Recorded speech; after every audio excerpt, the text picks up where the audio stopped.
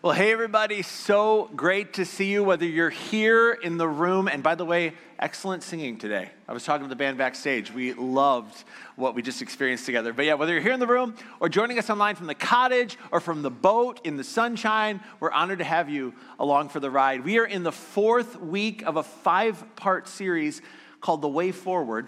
And during this series, we're attempting to answer a really great question. And it's a question that's relevant for a whole bunch of us right now as well. The question goes like this: what can you do when you don't know what to do? In other words, what can you do when you've made such a mess of your life that you just can't seem to find the way forward? Like those times when you run out of answers and you feel more or less hopeless.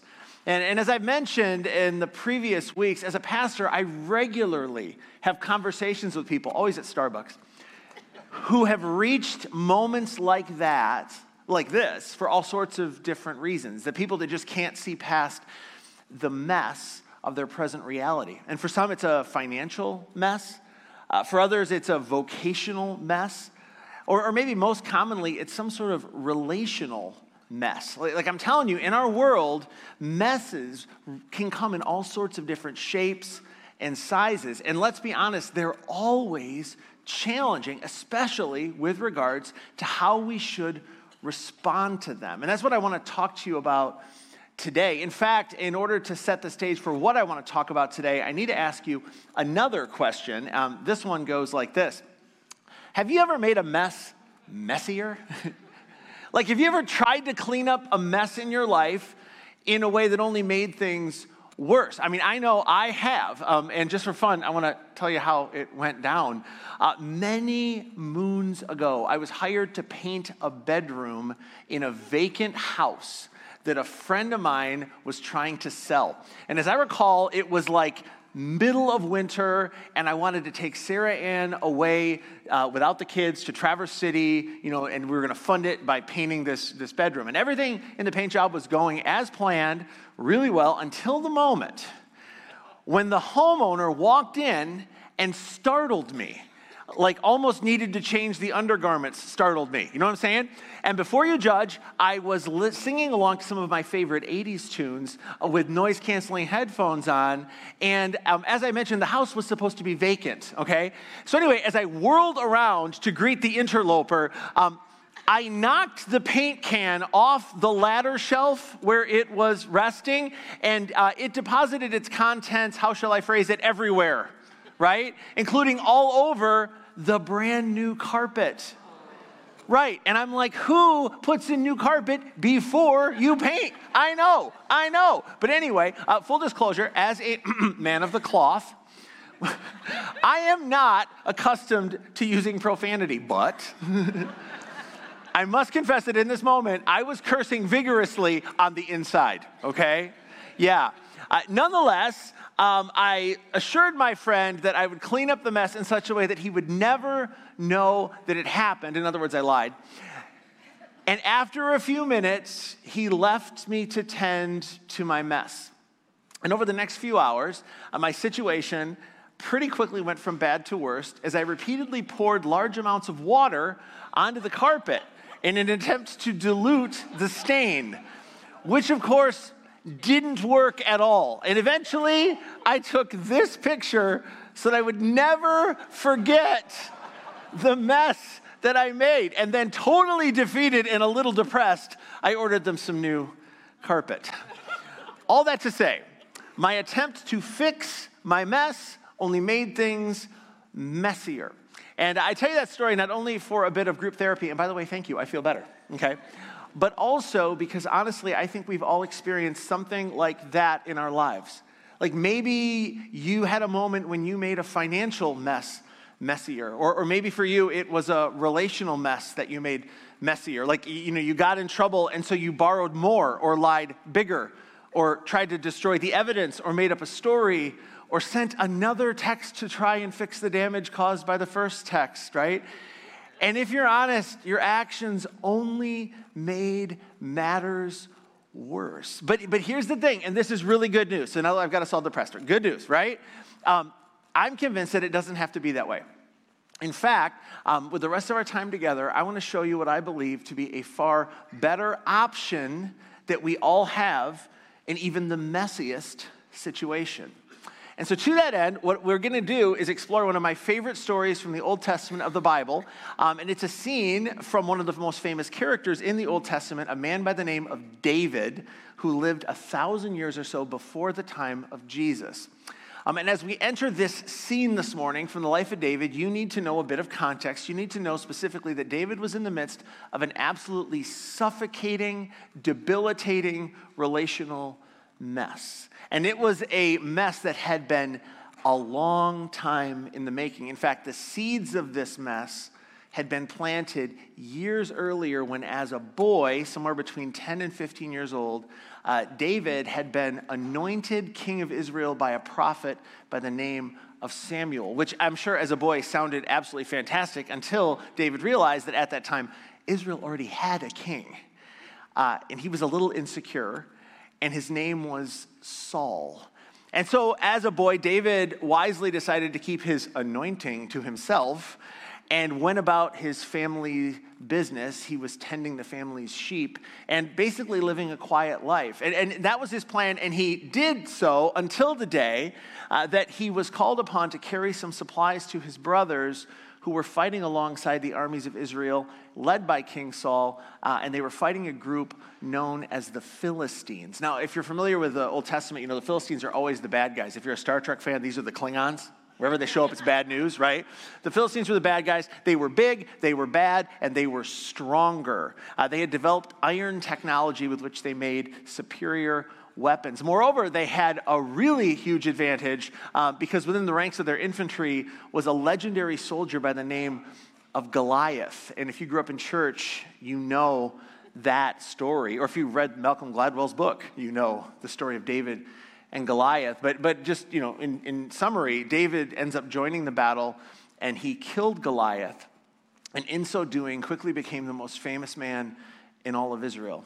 In fact, following this battle, David was put in charge of Israel's armies, and he was able to secure a seemingly never-ending stream of military victories. So much so that the author of the account of David's life in the Old Testament recorded that during this season, he tells us in everything David did, he had great success. And this is interesting, because the Lord was with him. It's like God was blessing David.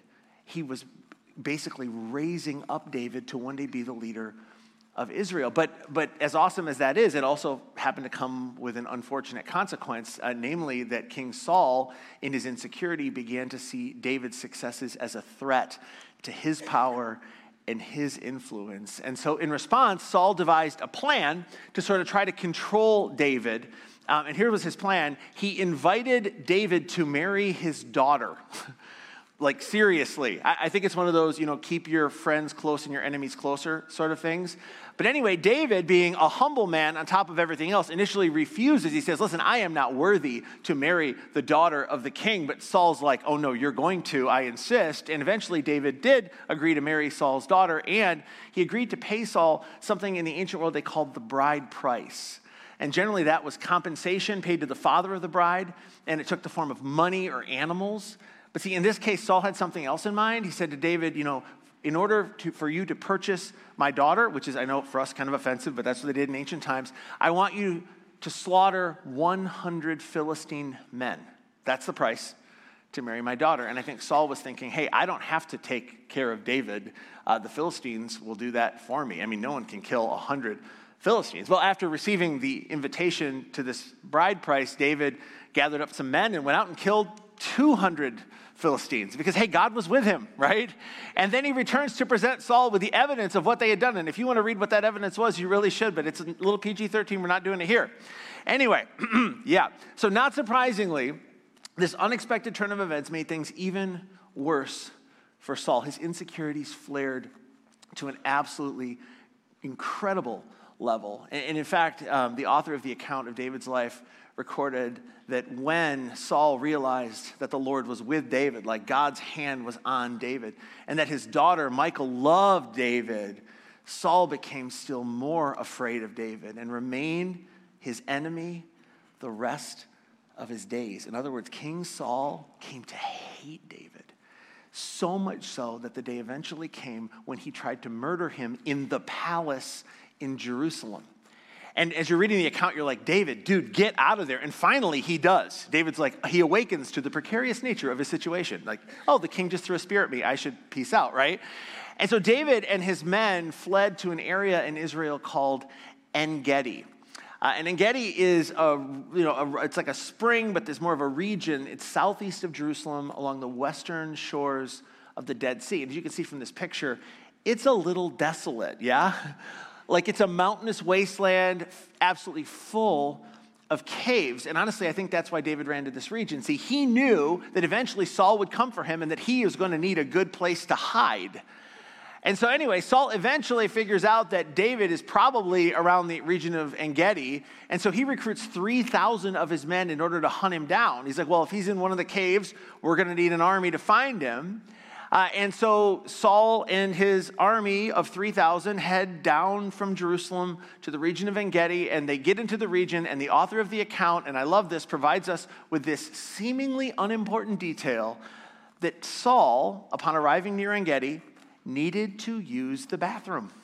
And to that end, he sought out a random cave for a little privacy and to relieve himself. However, and you gotta love this, check this out, David and his men were far back in the cave. Like the same cave. Nobody saw that coming, did you? Right? Yeah, I'm telling you, I have been to this region a dozen times now, and there are hundreds of caves. The odds that Saul would select the exact cave where David and his men were hiding is staggering. Like it was a miraculous moment. In fact, David had to be thinking as he's watching Saul enter the cave, this is unbelievable. Like God has just solved my problem for me. And David's men, they saw it too because they whispered, hey, David, this is the day the Lord spoke of when he said to you, I will give your enemy into your hands for you to deal with as you wish. Like this is the moment. David's men were confident that God had intervened on David's behalf and that he would soon be king of Israel. All David had to do was to kill the man who sought to kill him. And in their minds, he would have been totally justified in doing so. I mean, this would be self-defense. Like from their perspective, taking Saul out was a no-brainer. And so before I show you what happened next, I want to make an observation about life in general that flows from this story. Because honestly, I've served as a pastor now for over 20 years, and I'm telling you, the root of most messes is a breakdown in virtue.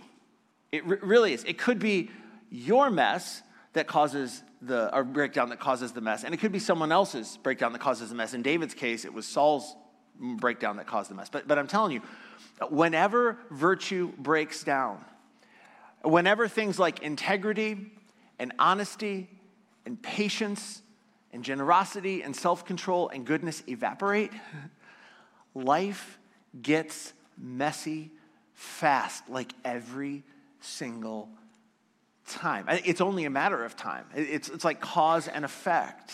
It's a mathematical certainty as we navigate life in a broken world. And moreover, I'm telling you, and this is the point I'm trying to make today, you don't fix a failure of virtue, yours or someone else's, with another failure of virtue, right? And this is the famous adage, 2 wrongs don't make a right.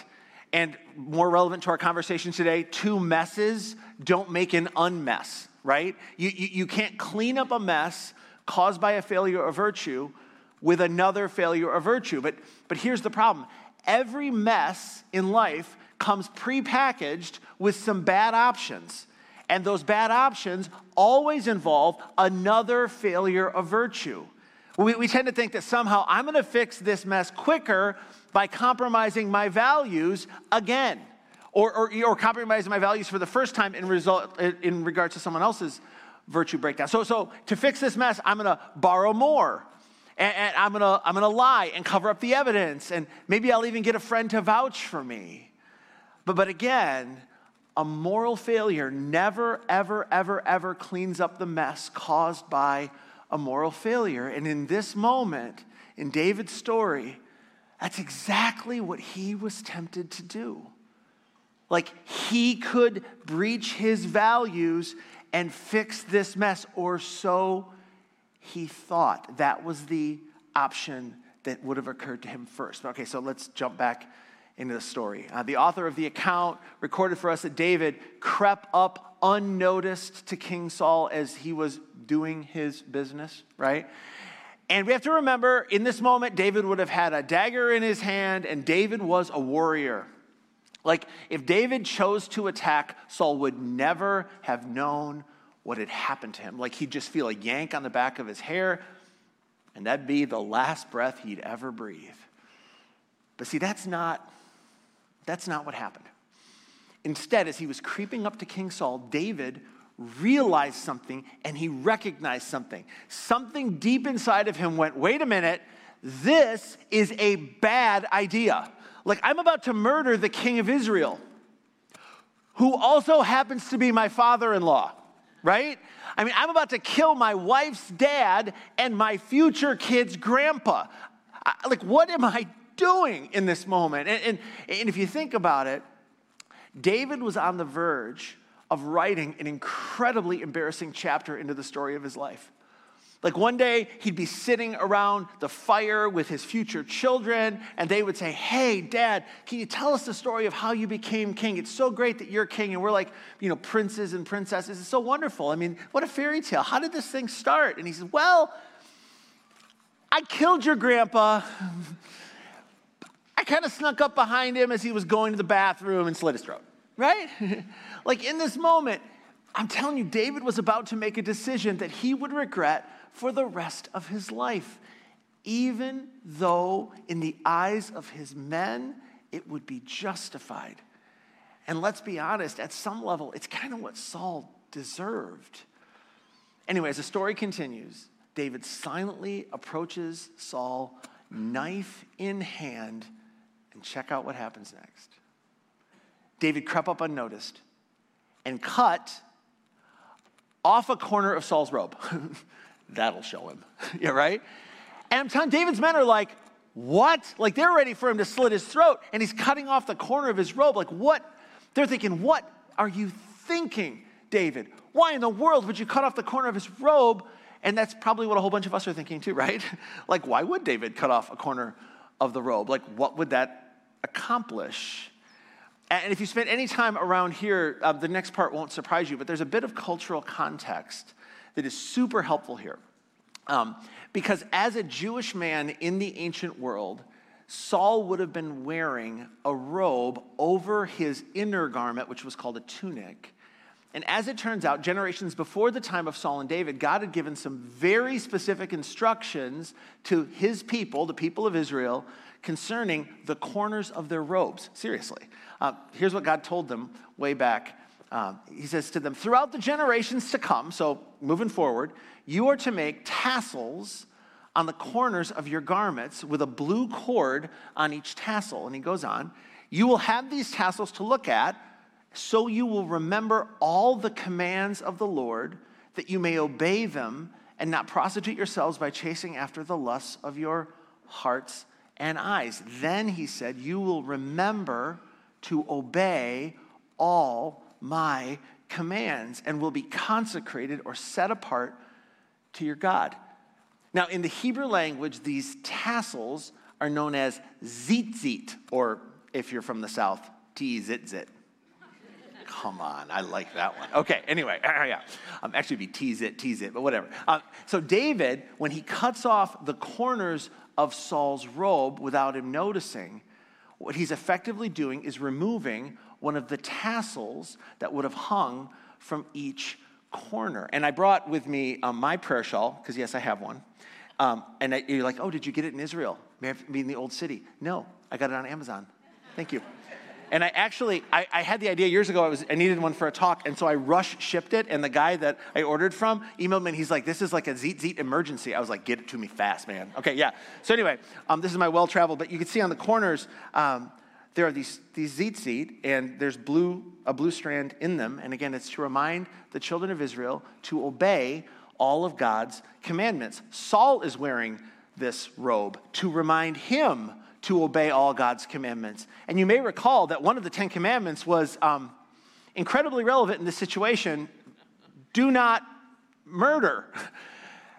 But David cuts off the tzitzit from one of the corners of Saul's robe. And his message to Saul, who was unaware that this happened at the time, was clear. Like, you are disobeying God with your actions, and you have disqualified yourself to serve as the rightful king of Israel.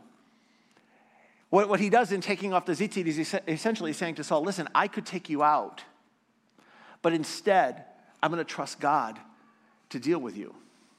And I'm telling you, this is a great story, and so far you've had fun with this, just wait till you see what happens next, because it's like a moment made for a Hollywood summer blockbuster. So here's kind of how it went down. Saul exits the cave, and there's like the 3,000 men that aren't watching because they know what he just didn't want to give him a little privacy, right? He gets back up on his donkey, he rejoins his men, and he kind of maybe gives them this passionate talk like, now is the time we shall find David and get rid of him once and for all. And just in that moment, as they're about to roll out, David appears in the mouth of the cave, and he's holding Saul's tzitzit in his hands. And as I imagine, he's holding it up so everyone can see. And then he addresses Saul and his men. And here's what he says. This day you have seen with your own eyes how the Lord delivered you into my hands in the cave. Some urged me to kill you, but I spared you. I said, I will not lay my hand on my Lord, because he is the Lord's anointed. See, my father-in-law, look at this piece of your robe in my hand. I cut off the corner of your robe, but didn't kill you. I was close enough to slit your throat, but I didn't. He says, see, there's nothing in my hand to indicate that I'm guilty of wrongdoing or rebellion. I have not wronged you, but you are hunting me down to take my life. And then he says this, may the Lord judge between you and me, and may the Lord avenge the wrongs that you have done to me. But my hand will not touch you. And I'm telling you, Saul would have been absolutely stunned. And Saul's men would have all been thinking, how could I creep over and stand behind David right now, right? Yeah, because God's hand was so undeniably on David. I mean, not only was David a mighty warrior, not only was David humble, he was also merciful. He was everything that Saul wasn't. And so in this moment, Saul would have been absolutely humiliated, and his soldiers, again, they would have stood in awe of what had just inspired, because it was so clear that God was moving in their midst. And so after a few moments of awkward silence, followed by a few more moments of awkward conversation, Saul looks at his guys and orders them to do the only thing that he could think to do. He says, we need to go back to Jerusalem. And then the text tells us that shortly after arriving in Jerusalem, a seemingly random Philistine arrow pierces Saul, and he dies, and David becomes Israel's king. And so that's the story from David's life that I wanted to unpack with you. But I want to talk to you just for a few minutes about what I think all this means for you and for me. Because if you think about it, even though it's been 3,000 years since the time of David and Saul, the principle that every mess comes prepackaged with some bad options is still very much true today. And, you know, if you're here, you're like, yeah, right? Because we've experienced that. And so given that reality, I want to offer you something to think about, especially if you walked in this morning because you were looking for some direction because you're in a mess and you can't see the way forward. And you can't believe we're talking about this right now, right? So I'll put it this way. Even though it's hard for you to believe right now, especially, again, if you're in the mess right now. At some point in your future, your mess will be reduced to one or two sentences that you will use to summarize what you experienced. It really will. Someday you're going to say things like, well, 5 years ago, I went through a really nasty divorce. It was the hardest thing that I've ever done. It totally rocked my world. Or 4 years ago, or you might say something like, 4 years ago, I had to declare bankruptcy. And it was humiliating. And it took me right down to nothing. And it was the most challenging season of my life. Or maybe for some of us, the story would be something like, a decade ago, I spent a few months in jail. And I had to rethink my approach to just about everything. I mean, everything had to change. It's like there's so much story and so much emotion tied up in so few words. But I'm telling you, almost every mess in life eventually gets reduced to just a couple of sentences. And so if you think about it, the real story isn't the mess. Your mess is your mess, and you can't really do much about it. But instead, I am convinced that your response to your mess, what you do in the midst of your mess, is the real story. In fact, I would argue that your response to your mess often shapes the rest of your life. Which brings me to the question that I want to leave you with today. And I'd argue it's the same question that David asked as he approached Saul that day in the cave, again with a knife in his hand. And the question goes like this: what story do I want to tell when this mess is just a story that I tell?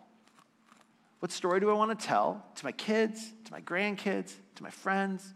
If I move to a new city and they ask me about the turning points in my life, or I end up in some small group where people are being vulnerable and I just got to share, what story do I want to tell when this mess is just a story that I tell? What story do you want to tell when people hear that you went through a divorce a few years ago? Or what story do you want to tell when people discover that you had to declare bankruptcy? Or what story do you want to tell when people hear that you dropped out or even failed out of school? How did you respond? What story do you want to tell? Because I'm telling you, and this is our big idea for today, your story is shaped not by your mess. Your story is shaped by your response to your mess. That said, if you're in the middle of a mess right now, I just got to ask you, which of your options do you want to be a permanent part of your story? Not what do you want to do right now, but what do you want to knit into your story? And I think I actually know the answer for all of us if we're thinking clearly. We want the virtuous option knit into our story. The right option, the Jesus option, the option that brings more light and love and hope into our world. And so if you're here and you're navigating a mess right now, you should tell the truth, even when it costs you. And you should apologize, especially when it's hard.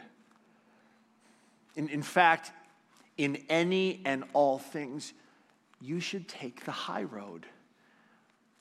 Because I'm telling you, that's always your best option. It's always the best way forward. All right, we'll pick it up there, actually land our series next week. But for today, if you're here in the room, I'd love to invite you to stand. And I'll close our time together in prayer. And once again this week, especially with this content, if you're here and you just need to talk to somebody, we would love to meet you under the screen to the left after I dismiss and just pray with you, maybe offer a little encouragement. But for the rest of us, let's close our time in prayer. Heavenly Father, thank you that you don't look at our mess and just judge us. You look at our mess and it breaks your heart because you love us. I thank you for not leaving us at our worst. And thank you for always seeing the potential in us to move forward in a way that makes us more like Jesus. We thank you that 2,000 years ago you sent him among us as one of us to show us your heart towards us and to point us to the way forward. So for friends who've entered this space or friends that are watching online that maybe even have tears in their eyes right now, I just pray that you would whisper to them how much they are loved. And may they seek you as they build a future and move out of this mess. Before for today, we thank you, we bless you, we celebrate you, and we love you. In the matchless name of your Son, our Savior, Jesus Christ, we pray. And everyone said, amen. Friends, grace and peace to you. Enjoy the sunshine.